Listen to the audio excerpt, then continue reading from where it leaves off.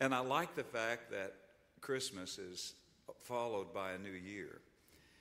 We celebrate the birth of Christ, that he came, but then the new year, because it follows Christmas, the coming of Jesus, we celebrate the new beginning that he brings.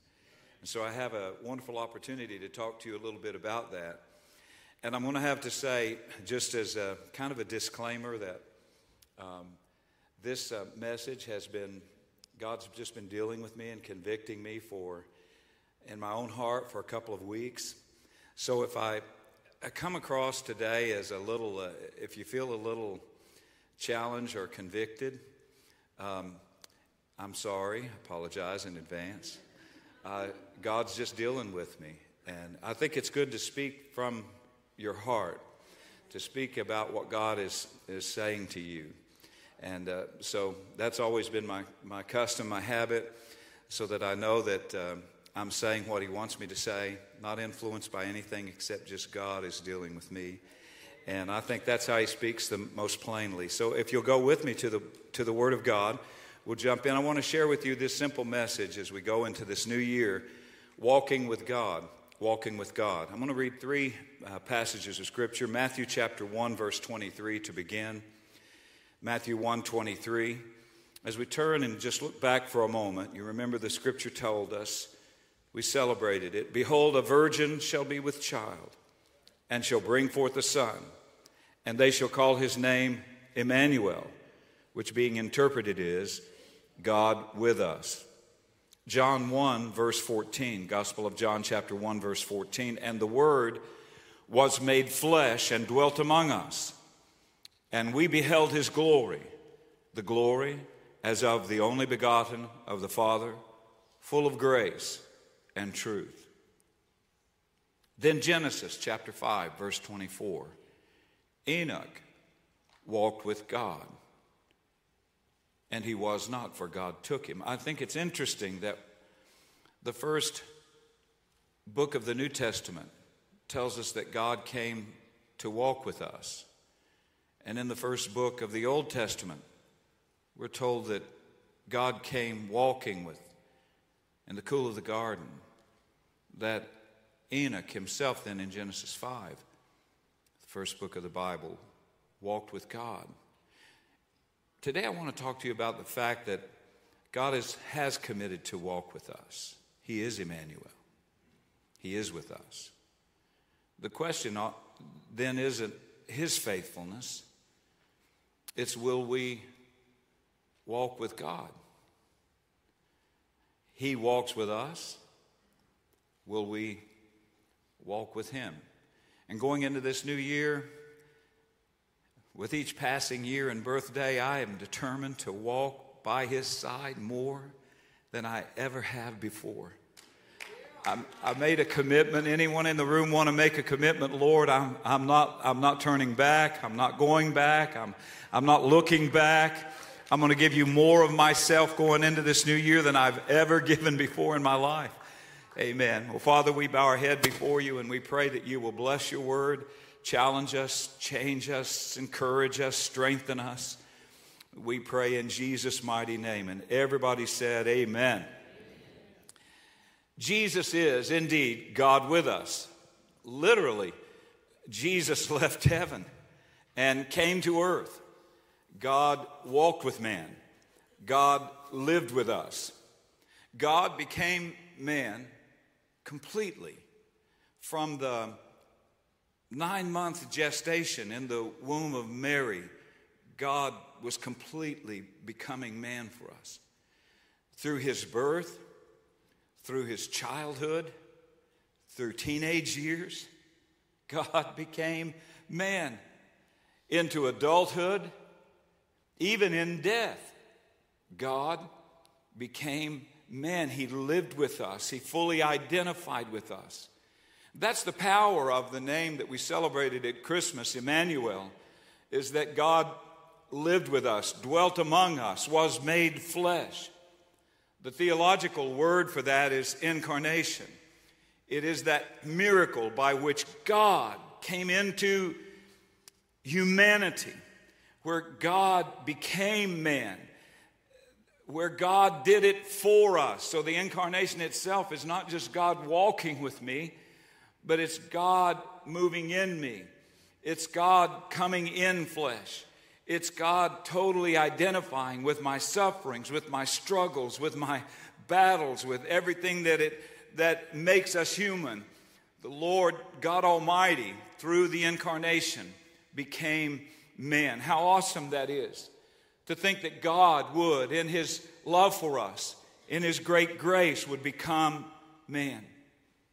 This descent from God into the ordinary, where God came into ordinary human flesh, fed a multitude, it happened all through his ministry.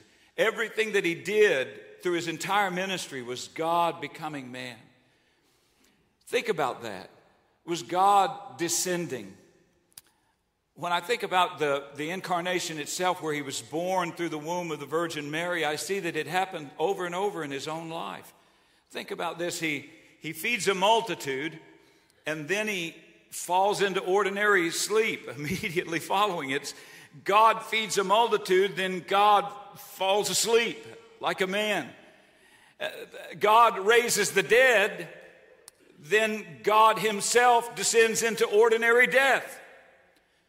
God is transfigured on the Mount of Transfiguration, speaks with Elijah, and the Bible says then he descends into a valley of demon-possessed, sick people to minister to them. God resurrects from the grave, and then he sits down and eats a meal by the seashore with disciples. So God didn't just do it at Christmas. He didn't just do it in the manger.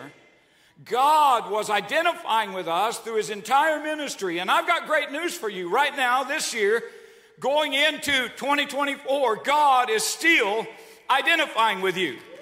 He understands all of your suffering, all of your pain, all of your tears, all of your struggles. Jesus Christ is in the ordinary, everyday moments of life. And he demonstrated that when he chose to dwell among us. I mean, when he came to live in you, didn't he come to live in something very ordinary? Turn to somebody beside you and say, you're ordinary. And yet he comes, he chooses to dwell among us. Now, Jesus isn't just simply dwelling among us, but because of the cross, he now dwells in us. So when you give your heart to Christ, he moved into your heart, into your life, into your ordinary life. Jesus is in the ordinary. And I think that's significant because now that Christmas is past, we are like some people go into depression during that period between the holidays here and this time between Christmas. You know, you have Thanksgiving is awesome and family gathers together. Christmas is great, and everybody exchanges gifts, and we celebrate Jesus coming. And then we've got this week where we're waiting on the new year, and we've all got to go back to work. Isn't that great? We've got to go back to ordinary life. We have to go back to the way things were before we started celebrating, before we had a day off, before we celebrated the coming of the Lord. I think it was like that with the shepherd and the wise men. It must have really hit them hard. I mean, think about it. The shepherds themselves go to the manger, and they see and hear angels. While they're with their flocks, they come to the manger, they see the Son of God. And then Luke chapter 2 verse 20 says, and the shepherds returned. Everybody say returned. Glorifying and praising God for all the things they'd heard and seen as it was told unto them. That's like us. We've got to return. We have to go back. It was the same for the wise men. The Bible says that this great journey they traveled, they bring their expensive gifts, they lay them at the feet of Jesus, and then they too went back home. Isn't it anticlimactic to see the Son of God and then have to go back to ordinary life, make a journey back home?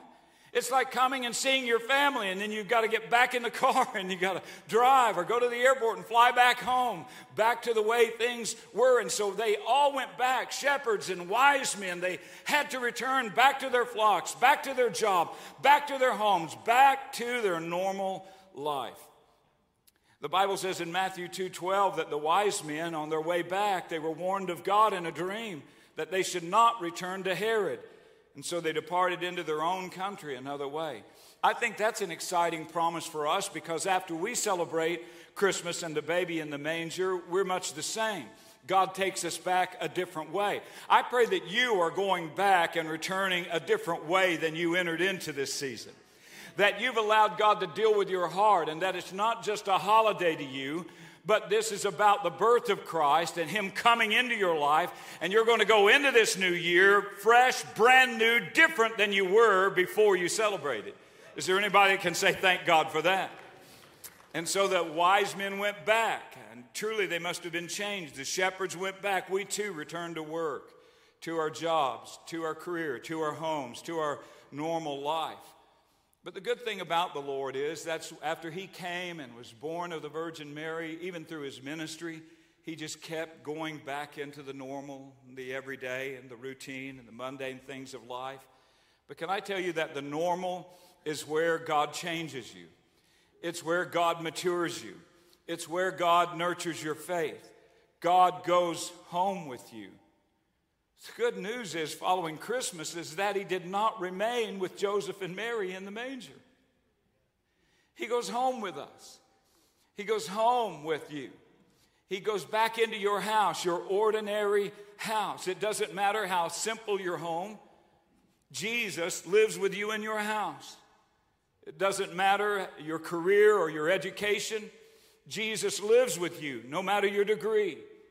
He does not dwell with you because of your income. He does not live with you because of your personal goodness. No, Jesus responded to your repentance by walking with plain, old, ordinary you. Jesus walks with you. Following His resurrection, one of the first acts of Jesus after He rose from the dead was walking home with two disciples on their road to Emmaus. He followed them back to their house. He walked with them. He explained Himself to them. He let them know why He came. And so the beauty is that even after He's resurrected from the dead, He doesn't visit kings. He just walks home with an ordinary couple on their way to the house. And then when He gets there, He goes in and sits down with them for a meal. Blesses their meal. Isn't that an exciting thing? Isn't it wonderful that Jesus is with you? So this past year, and looking back and thinking on this thought, I thought, man, it was a difficult year for many of us. Many of us had some tough experiences, but is there anybody that can testify that He was with you in your home last year? He was with you. Can somebody give the Lord a great praise offering for that? Has He been faithful? Has He been faithful? Some of you have suffered great loss. Others fought against sickness or disease. I wrestled with a cerebral aneurysm for half the year. Still others have been betrayed or wounded in heart. Whatever mountain or valley that you have walked through or climbed over, can you testify that Jesus walked with you? And even if you went your own way and you ignored His presence and you disobeyed His will, is there anybody that can testify that Jesus never left you, never abandoned you? You may have gotten off the path. You may have wandered your own way, but today you're here in the house of God, determined to follow after Him. Aren't you grateful that He never abandoned you? He never walked away from you. Oh, my friends, has He rescued you from the jaws of death? He did me. Has He rescued you from hell? Has He rescued you from the grave? Has He walked you home from a pig pen to the Father's house? Have you ever cried out like the prodigal in praise and thanksgiving that you were received into the arms of the Heavenly Father? Did you ever cry out like the psalmist When you were straying in Psalm 27 and 9, the psalmist said, hide not your face far from me. Put not your servant away in anger. You have been my help. Leave me not, neither forsake me, O God of my salvation. Only to hear him reply to you, as Hebrews 13 and 5 says, I will never leave you nor forsake you, so that you can boldly say, the Lord has been my helper. Is there anybody in the room that can declare the Lord has been your helper? Hallelujah. I want to testify with King David, as he shared in Psalm 139 verse 8. If I ascended up into heaven, he was there. If I made my bed in hell, behold, he was there. Yes, Jesus was there. He's been with you. He is faithful. And can I say to you, he will be faithful to walk with you in this new year as well. Can you say thank you, Jesus? He'll walk with you in the days ahead. He is faithful. 2 Timothy 2 and verse 13 says, if we are faithless, he remains faithful because he cannot deny himself. Yes, Jesus was, Jesus is, Jesus will always be faithful and true. In Revelations 19 and 11, when he comes back on a white horse, he will be riding it, and on his vesture the words will read, faithful and true. It's who he is. It's who he's always been. Can you say thank you, Lord? That's who Jesus is, faithful and true. You can count on him. And yet I know that. I know it. Oh, in my heart I long to be more faithful to him. And I know we're not saved by works. Oh, but isn't there something inside of you that just, because he's been so good to you, that just wants to go into this new year with a fresh commitment to God, saying, Lord, you've walked with me. You walked with me through sickness. You walked with me through my sufferings. You walked with me every day of my life. You walked with, you never left me. You're faithful and true. So, oh God, I want to walk by your side. I want to walk hand in hand with you, like Enoch in Genesis 5:24. I want to be able to, for my children and grandchildren to say of me, Daddy, Papa walked with God. Oh, I know he walks with me, but I want it to be said, I walked with him. I didn't turn. I didn't walk away when others did. I walked with him. I held his hand. I walked with him. I shared in his sufferings. Oh, to be able to have that said of you. God's desire has always been to walk with you. From the beginning, Adam and Eve, look in Genesis 3 and 8, and they heard the voice of the Lord God walking in the garden in the cool of the day. And Adam and his wife hid themselves from the presence of the Lord God amongst the trees of the garden. It's amazing to me that God's desire has always been to walk with us, but rather than walk with God, sometimes we hide from his presence. We hide for different reasons. We feel unqualified, sometimes because of our sin. And so we fail to walk with him, so we cover our sin with skin, like they did. The skin of reason, the skin of excuse. We self-justify, but we cover ourselves as well. We hide from him rather than walk with him. Very often we feel unworthy because of our shame, so we keep him at a distance. Rather than walking closely to him, the enemy keeps us in shame or makes us feel unqualified. All of this is why Jesus came. All of this is why he came into flesh. It's why he gave his life. So that he could take our shame, he could take our guilt, so that we might walk with him faithfully beside him without fear. And we hide, I think we hide also behind excuses and behind comparison. Because very often we trust our own covering. We settle for distance, and we reject his grace. Because his grace says to you and I that no matter what we've done or where we've been, He loves us just the same. His grace invites us to walk with Him no matter our condition or our circumstance or what we've done.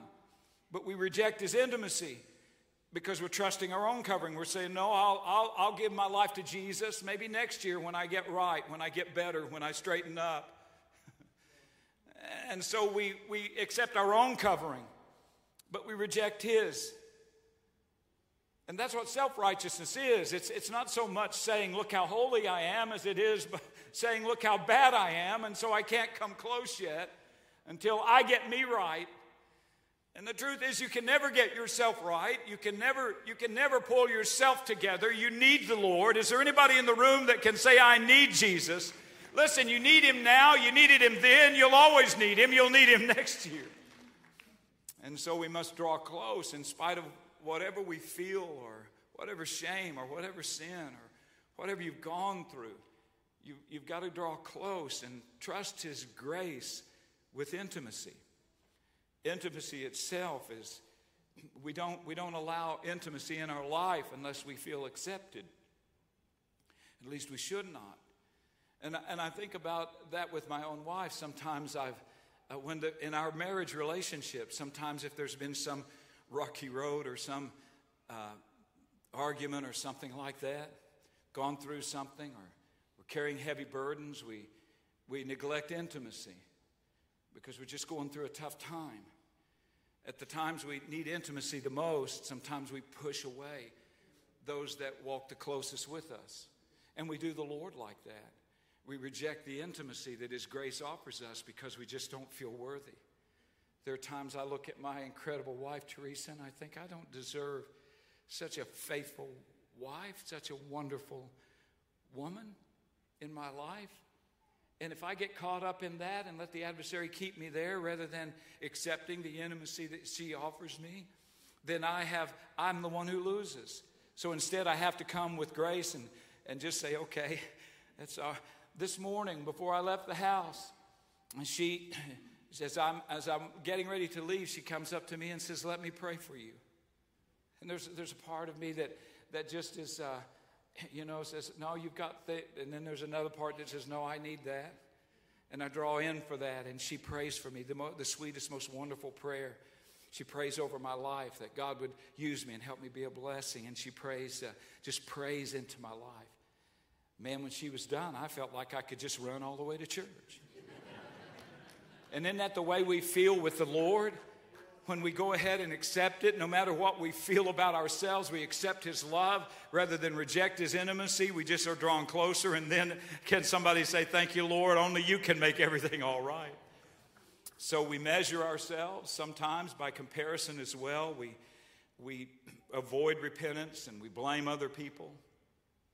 We compare ourselves with them. Well, I didn't do that, and I'm not as bad as so-and-so. And rather than pressing into intimacy with the Lord and true repentance, we'll compare ourselves, and in that way we keep Him at a distance. But I'm telling you, He's calling you out of that today. And as you go into this new year, I want you to know God still desires to walk in fellowship with you. I like Genesis 5:24. Enoch walked with God, it says, and he was not, for God took him. The Amplified Bible says Enoch walked in habitual fellowship with God. That word in the original Hebrew implies that it was an ongoing, daily, all day long walk with God. And he was not, for God took him home with Him, the Amplified Bible says. Do you want to walk with God? Imagine God loved that he walked with Him, that Enoch wanted to be with him. It meant so much to God. His desire to walk with Him was so powerful that God said, I can't take it anymore. I don't want to come back for a visit. I like this. It's what I've wanted with man. And He lets all of us know by the Scripture so plain, it just says He walked with God and was not. What in the world is that? He was not. For God took him home with Him. God said, you're not going back to your house today. You're coming with me. I like this. And this is the Old Testament. This is the Old Covenant. Can you imagine that? Enoch, the seventh from Adam. just 7 generations from Adam, had such a living fellowship with God that God took him directly into his presence, bypassed death, and he was not. One day, Enoch is just walking with God, communing with God, and God whispers in his ear, I can take you right now without tasting death to be with me. Do you believe that? Enoch must have said, of course I do. And as the words left his mouth, he disappeared without a trace. Now, somebody had to see it happen because we have a record of it in the Bible. Maybe it was his wife. Maybe it was his children or grandchildren. Maybe it was Methuselah, because one of his children, Methuselah, was alive when the flood came. Think about that.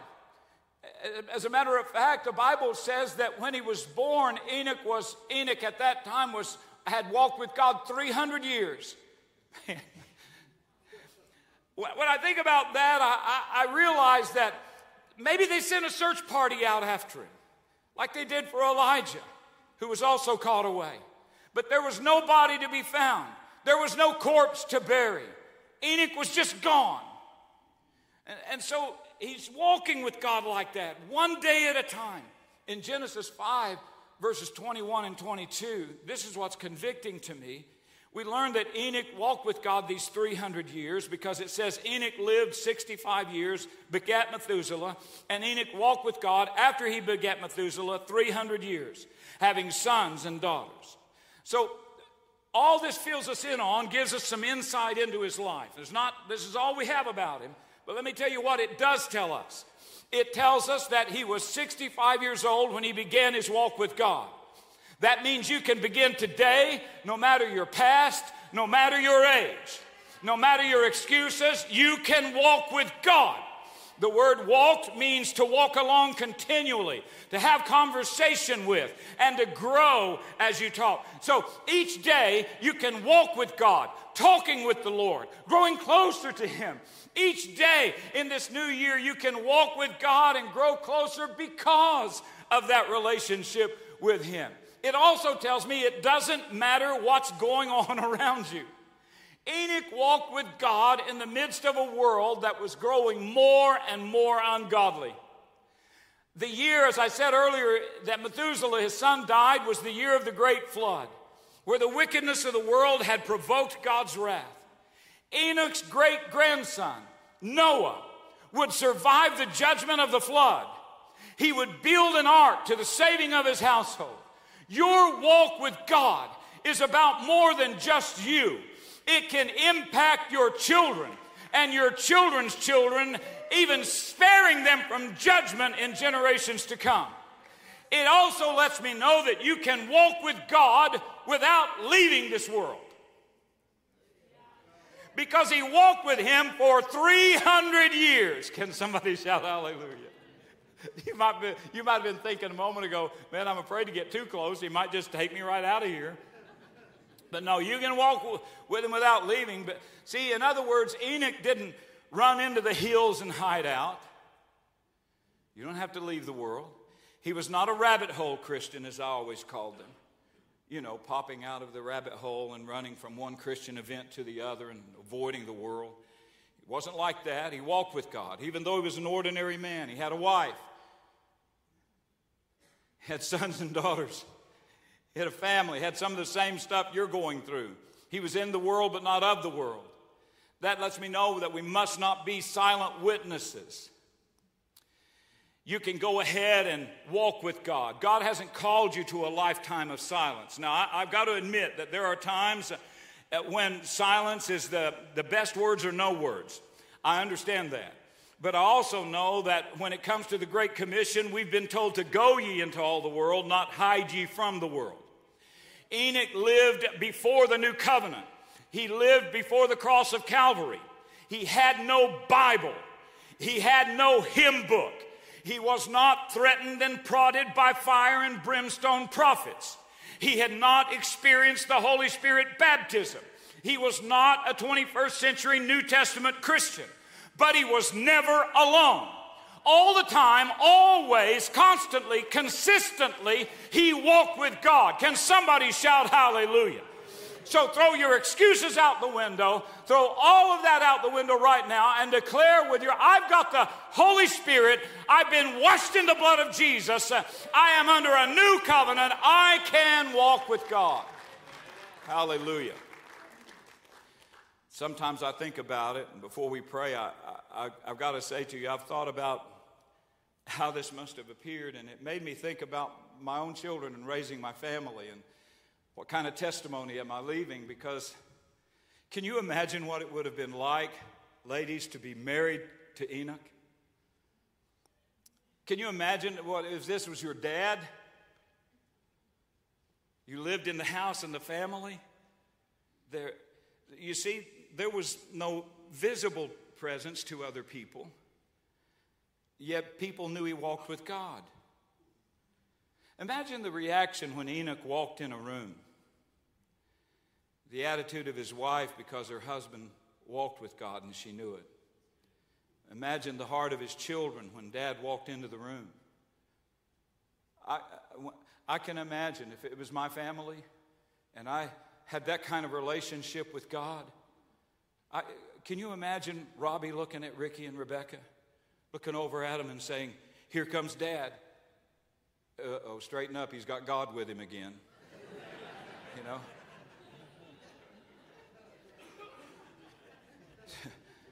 It's always walking with God. It impacts me to think how we can, what kind of testimony and witness we can have on our jobs and among our family, and to where they see us, they see God with us. Emmanuel. That he's walking with us, but we are walking with him. It lets the world know that you're not alone. It lets your family and loved ones, those that are saved and unsaved, know that you're not by yourself. When Dad, Mom shows up, God shows up. When you show up on the job, Jesus is there. Everybody around you knows it, they feel it, they sense it. You know, this year, as you all know, God miraculously healed me of a cerebral aneurysm. And I want to say thank God on the last day of the year. Much of this year was spent dealing with various medical specialists and then finally the surgery. And God has given me life. And I intend to use my time completing my mission. So let me just share with you my heartfelt desire. I want to give you a scripture for 2024. Is that all right? Keep this down, write it down, put it in your phone, whatever you're carrying, digital device, just put this scripture down. It's a scripture for 2024, and it just happens to be Acts 20:24. The NIV reads this way: "However, I consider my life worth nothing to me. My only aim is to finish the race and complete the task the Lord Jesus has given me, the task of testifying to the good news of God's grace." The NCV reads, "I don't care about my own life. The most important thing is that I complete my mission, the work that the Lord Jesus gave me, to tell people the good news about God's grace." Would you stand with me? We'll pray. After the wise men sowed their gifts of expensive, lavish gifts of worship to Jesus, God gave them a new dream and a brand new direction. It wasn't over for their life. Their life didn't end at the manger. They went home. They returned. After their very first Christmas experience, they went back to work, went back home. But get excited because of what Matthew 2 verse 12 says. It reads, "And being warned of God in a dream that they should not return to Herod." So after the manger, they still had dreams. Think of that. I pray you still have a dream going into this new year, that you let God give you fresh dreams, new vision for a brand new year. And not only that, but the Bible says they departed into their own country another way. Do you realize God can give you new dreams and a new way? We sang it this morning that God will make a way. Do you believe that God will make a way for you in this new year? Can we give him a praise offering for that?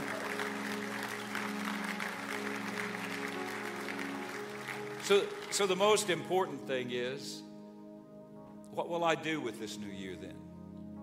The new dream that God can give me, the new step, new direction. That's answered by Acts 20:24. It's what's the most important thing to you? Because that's how, I don't have time to go into it, but in my leadership teaching with pastors around the country, I share with them one of the most important things that you've got to do if you're going to fulfill a vision is you need to decide what is the most important thing to me. What has God called me to do? And when you make that decision, then you can say with the Apostle Paul, nothing else is more important than me fulfilling the call of God on my life.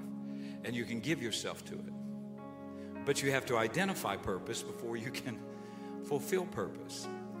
So you commit to that.